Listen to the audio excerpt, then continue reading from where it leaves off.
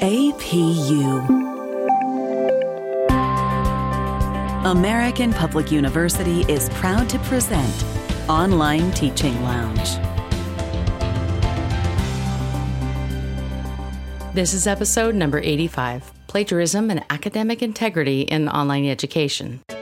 This podcast is for educators, academics, and parents who know that online teaching can be challenging, but it can also be rewarding, engaging, and fun. Welcome to the Online Teaching Lounge. I'm your host, Dr. Bethany Hansen, and I'll be your guide for online teaching tips, topics, and strategies. Walk with me into the Online Teaching Lounge.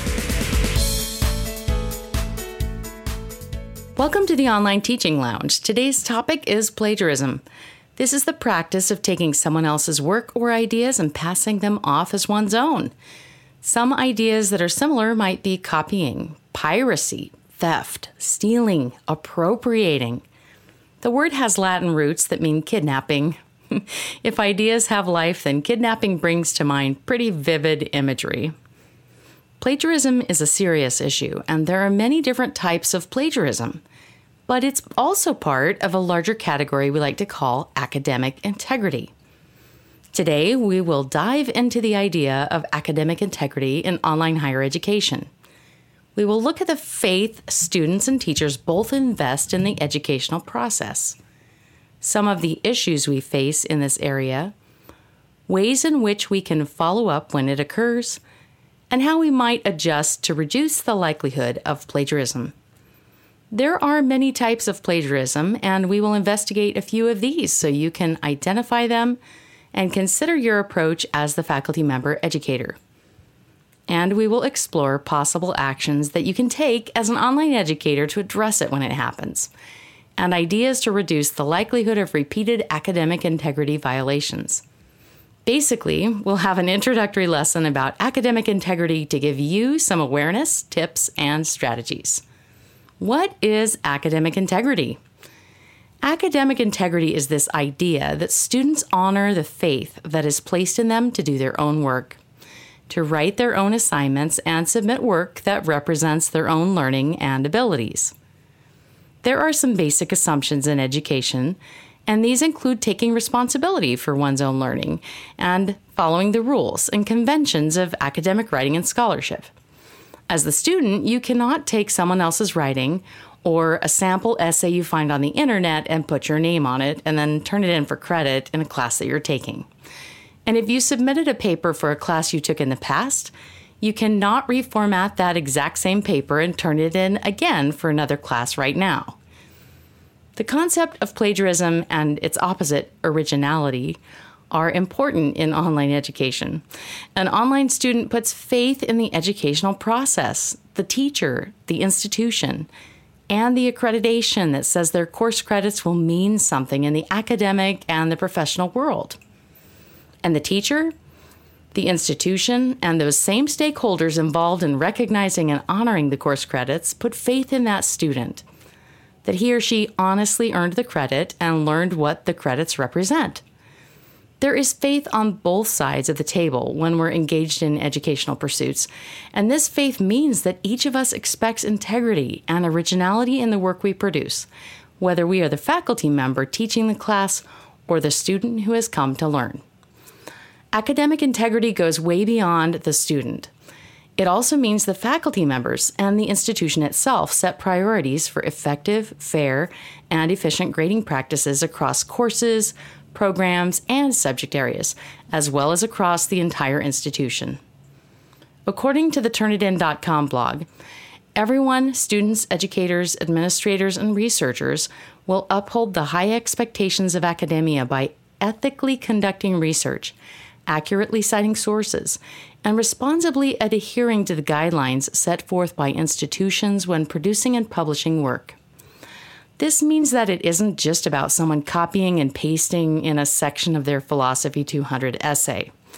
It's a culture of integrity that includes everyone, and it focuses on ethical behavior. It's a commitment to live by the values of honesty and integrity and to practice responsibility in one's work. Plagiarism threatens the academic process.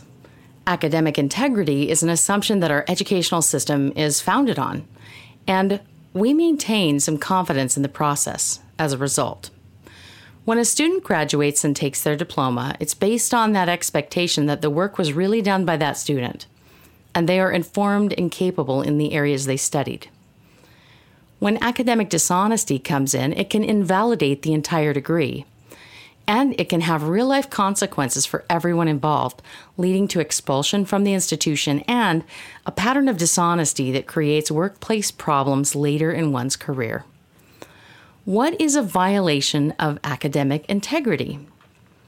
When academic integrity is violated, this can be called academic dishonesty. Sometimes we have a shorter name for a specific type of academic dishonesty, and we might call it cheating or copying or plagiarizing. This all depends on exactly what's happening and if the work was intentional or unintended. If you're teaching online and you have originality checking software included in your classroom, it can be alarming the first time you come across a situation in which unoriginal content is detected, especially if it is a very large percentage of the student's work. About 11 years ago, I faced this situation myself. Although I had been an educator for many years, this was my very first instance of serious academic dishonesty in the online environment. While evaluating some essays my college students submitted, I found a situation in which it appeared that a student had copied the entire essay off a website. The Turnitin report gave it a 98% match rate to a complete essay with date, another student's name, and the course and session listed in which the initial essay had been posted. The evidence clearly indicated that this student had copied and submitted an entire essay, and it even told me whose essay it was. At first, I was not sure what to do with it. I had not experienced this before, and I was really surprised that the student had apparently copied the entire essay and just placed their own name on it and then turned it in as their own work. In the years since that time, I've seen a wide variety of unoriginal content. It's ranged from just a few sentences where a student failed to quote or cite appropriately to a mishmash of source content all mixed together into an essay that the student crafted from all of this source content but did not write from their own thoughts, and some interesting approaches at paraphrasing another person's entire essay without actually copying and pasting it into their own writing, but still copying another person's entire work without citing it. And even some instances of students having someone else write their assignment for them and submitting this other person's work as their own. Maybe you have experienced some of these academic integrity issues yourself. For our listeners who are less familiar with the types of academic dishonesty typically found in the plagiarism category, and which they might find in online education today, I'll provide a few descriptions here to increase awareness. The first is self-plagiarism. This is the instance of using something we wrote for another class or another situation without quoting it or making any kind of attribution to our own work. Once we have used the work in a class and received credit or published it somewhere, we need to give ourselves attribution to make it clear what is happening there. If it's for a class, the student should ask their instructor whether they would accept work previously submitted or whether a new assignment should be written. We can never assume that just because we wrote something, we can repeatedly use it over and over again without mentioning the other times we have used it. A second example is contract cheating. This is a situation in which a student has hired someone else to do their work. It is difficult to detect, and because someone else is writing the assignment, it is unlikely to appear in an originality report through verification software. In this case, a few ideas to reduce the likelihood of contract cheating could be to design unique assessments, where a shared experience or classroom discussion is part of the final product, assigning video essays instead of strictly written assignments, which would enable you to see your student and know that they are reporting themselves, and using proposals and multiple drafts with peer reviews throughout the process, giving students a lot of support in the process and a lot of exposure to what they are submitting. A third area, this is a new one, called word spinners. According to Christine Lee on the Turnitin.com blog, Word spinners or text spinners are one tool available online that promotes shortcut solutions to students. They often market themselves as being able to avoid detection while taking advantage of students who are not knowledgeable about the nuances of plagiarism. Word spinners go by different names. They include text spinners, rewriting tools, article spinners, and paraphrasing tools. They take existing text and make changes with the purpose of evading plagiarism detection software. Word spinners vary in the ways they offer their services. Some are subscription-based, while others are free internet sites. Lee provides a paragraph of text, and then the same paragraph rewritten through a text spinner site to give you an idea of what this might look like in a student's work. Here's the first paragraph. While the goal of word spinners is to retain the meaning of the original text, they don't always succeed. And they certainly don't replicate the student's authentic voice. However, if a student uses word spinners throughout a course, instructors won't be able to have insights into the student's authentic writing style and voice. And here's the second paragraph after going through the text spinner. While the objective of word spinners is to hold the significance of the first content, they don't generally succeed. Also, they positively don't reproduce the understudy's credible voice. Be that as it may, if an understudy utilizes word spinners all through a course, teachers will not have the option to have bits of knowledge into the understudy's genuine composing style and voice. It's easy to hear the wrong words that seem totally out of place in that second paragraph, the material that the text spinner manipulated. But if we're not aware that it's out there, we might just think the student did some strange thesaurus work or simply chose some wrong words. As Lee mentions in her blog, that second paragraph has issues. She wrote, the word replacements are inaccurate. Sometimes, student becomes understudy, for example. The introductory phrase, be that as it may, is an awkward substitute. The phrase positively don't reproduce doesn't even make sense, and so on. Several additional types of plagiarism shared in a blog article by Audrey Campbell include the following. Inadvertent plagiarism, which is forgetting to properly cite or quote a source, or unintentional paraphrasing. Paraphrase plagiarism, which is rephrasing a source's ideas without proper attribution. Word-for-word plagiarism, which is copying and pasting content without proper attribution. Computer code plagiarism, which is copying or adapting source code without permission from and attribution to the original creator. Source-based plagiarism, which is providing inaccurate or incomplete information about sources so that they cannot be found. Mosaic plagiarism, weaving phrases and text from several sources into one's own work, adjusting sentences without quotation marks or attribution. Manual text modification, which is manipulating text with the intent of misleading plagiarism detection software. And data plagiarism. And this is falsifying or fabricating data or improperly attributing someone else's work, putting a researcher, institution, or publisher's reputation in jeopardy. Can plagiarism be accidental? Yes, plagiarism can be accidental. In situations where a student reads the plagiarism policy in the student handbook or in the class, but who is new to the academic experience, this person might really not understand what's being addressed. It is difficult to know how to use sources effectively and to fully understand that a person must read the source, understand it, draw conclusions from it, and somehow internalize the information, and then formulate it into something that is their own original thought. In cases where sources should be used and cited, students early in the academic journey might think it's enough just to list the source at the end of the entire assignment or once in parentheses without quotation marks. And still others might not understand anything in the plagiarism policy they receive, thinking that if it's a problem, the teacher will tell them what they did wrong and how to fix it. This is especially problematic if their first teacher ignores the plagiarism issues and fails to address them, and the student moves on to the next class without any awareness that they are actually plagiarizing by failing to use sources effectively. Can we be wrong about plagiarism? Yes.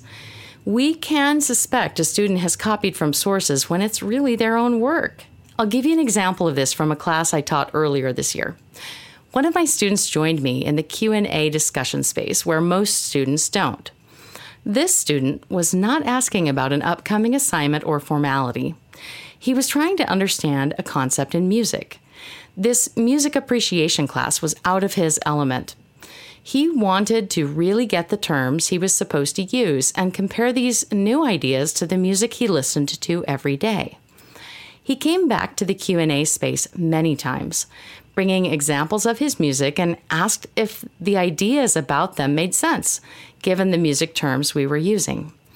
And later in the class, when he wrote his essay, he included a reflection comment stating that he had to play the music several times and practice using the terms to describe it before he wrote the paper confidently.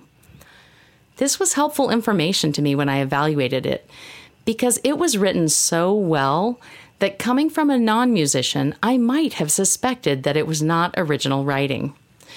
How you can detect and proactively address academic dishonesty is our next topic, and this one's a big one because there are just a lot of ways to do this. One way to detect potential plagiarism is by using that automated software. Tools might be integrated into the learning management system that automatically detect the originality of the student's work, but sometimes an item might need to be manually submitted. I've already mentioned some of the tools that are present, and I invite you to check those out, especially if they are available in your learning management system. Once an item is submitted through an originality checking site, you might receive a report highlighting any content that is not original or which came from a source. In some cases, you can also view the source and download a report. How you choose to address the potential plagiarism with a student can be a range of responses, starting with contacting the student to ask for more information or share what was found. You might find that based on the course level, the student's academic experience, and what was found, that you can teach the student and request revised work even if it is for partial credit. In some cases, you might find that a failing assignment grade is warranted, and in cases of repeat plagiarism, you might also find it necessary to fail the student based on the work submitted. It can be helpful to consult your department leader or academic integrity office for guidance on a plagiarism report, and especially in knowing whether it should be filed and what an appropriate follow-up action might be. Institutions vary on that guideline, so definitely ask your own departments. In some cases, a few sentences cited poorly can simply be revised, and yet there are other situations in which a report is needed, such as when an entire essay has been submitted that the student did not write, and this is clear from the evidence as well. Here are some ideas about how you can reduce the likelihood of plagiarism. Give students an idea about how the class they are taking is important to their life and work, and focus on real-life connections they can make to their career plans, their future, and their next courses. When students understand the relevance of what they are learning, this can increase their desire to really learn and understand the content, reducing potential academic dishonesty that comes from disengagement. Teach students about it. Some institutions include academic integrity lessons in the first-year English or composition class, an introductory digital information literacy course, or in lesson modules that can be used at various times in the educational journey. When you teach students about academic integrity, one goal is to help students understand that their work must be original, and it cannot include copied in or reused items from other work. Another goal is to teach students how to appropriately quote, paraphrase, summarize, and attribute any information they include in their work. Even if you don't teach writing in your courses, you can prepare mini lessons on this topic or provide handouts that give students main ideas about their work and source attribution. Rotate assignments or vary them over time. If a standard assignment is used over and over in your class, especially if it's a large enrollment general education course, soon you will find sample answers and entire assignments that have been shared over the internet to a variety of sharing websites, where students can trade in their own previously completed assignments for points through which they can download other students' example work. While many of these websites claim that they are study help sites, students can use the downloaded materials to copy and paste into their own work rather than writing an original essay or other assignment. By rotating or varying the assignments in your class, you reduce the likelihood of students being able to buy copies of other students' answers off the internet. Include a mix of personal experiences, reflection, low stakes and higher stakes assignments, and applications of learning.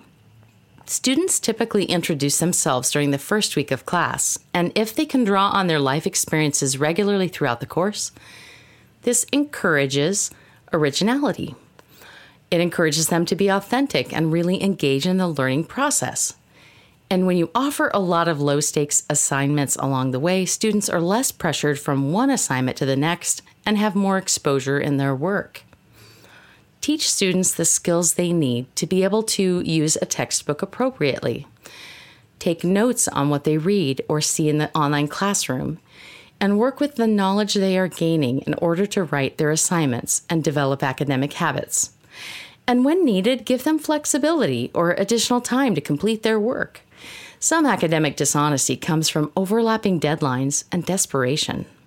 Teaching online is rewarding, and it can be an engaging, fun experience for both faculty and students. But the positive rewards we gain from the online education modality are reduced if we spend a large amount of time handling plagiarism cases. And there are things we can do to help students engage more fully that reduce the likelihood of academic integrity problems, as well as ways in which we can be alert and address them when they do occur. Ultimately, if you're familiar with the many ways in which plagiarism occurs and other academic integrity concerns occur in online education, and you have the plan to address it, you will be able to respond well and focus your efforts.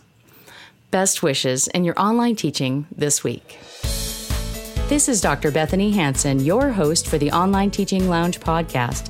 To share comments and requests for future episodes, please visit bethanyhansen.com/request. Best wishes this coming week in your online teaching journey. For more information about our university, visit us at study@apu.com. APU,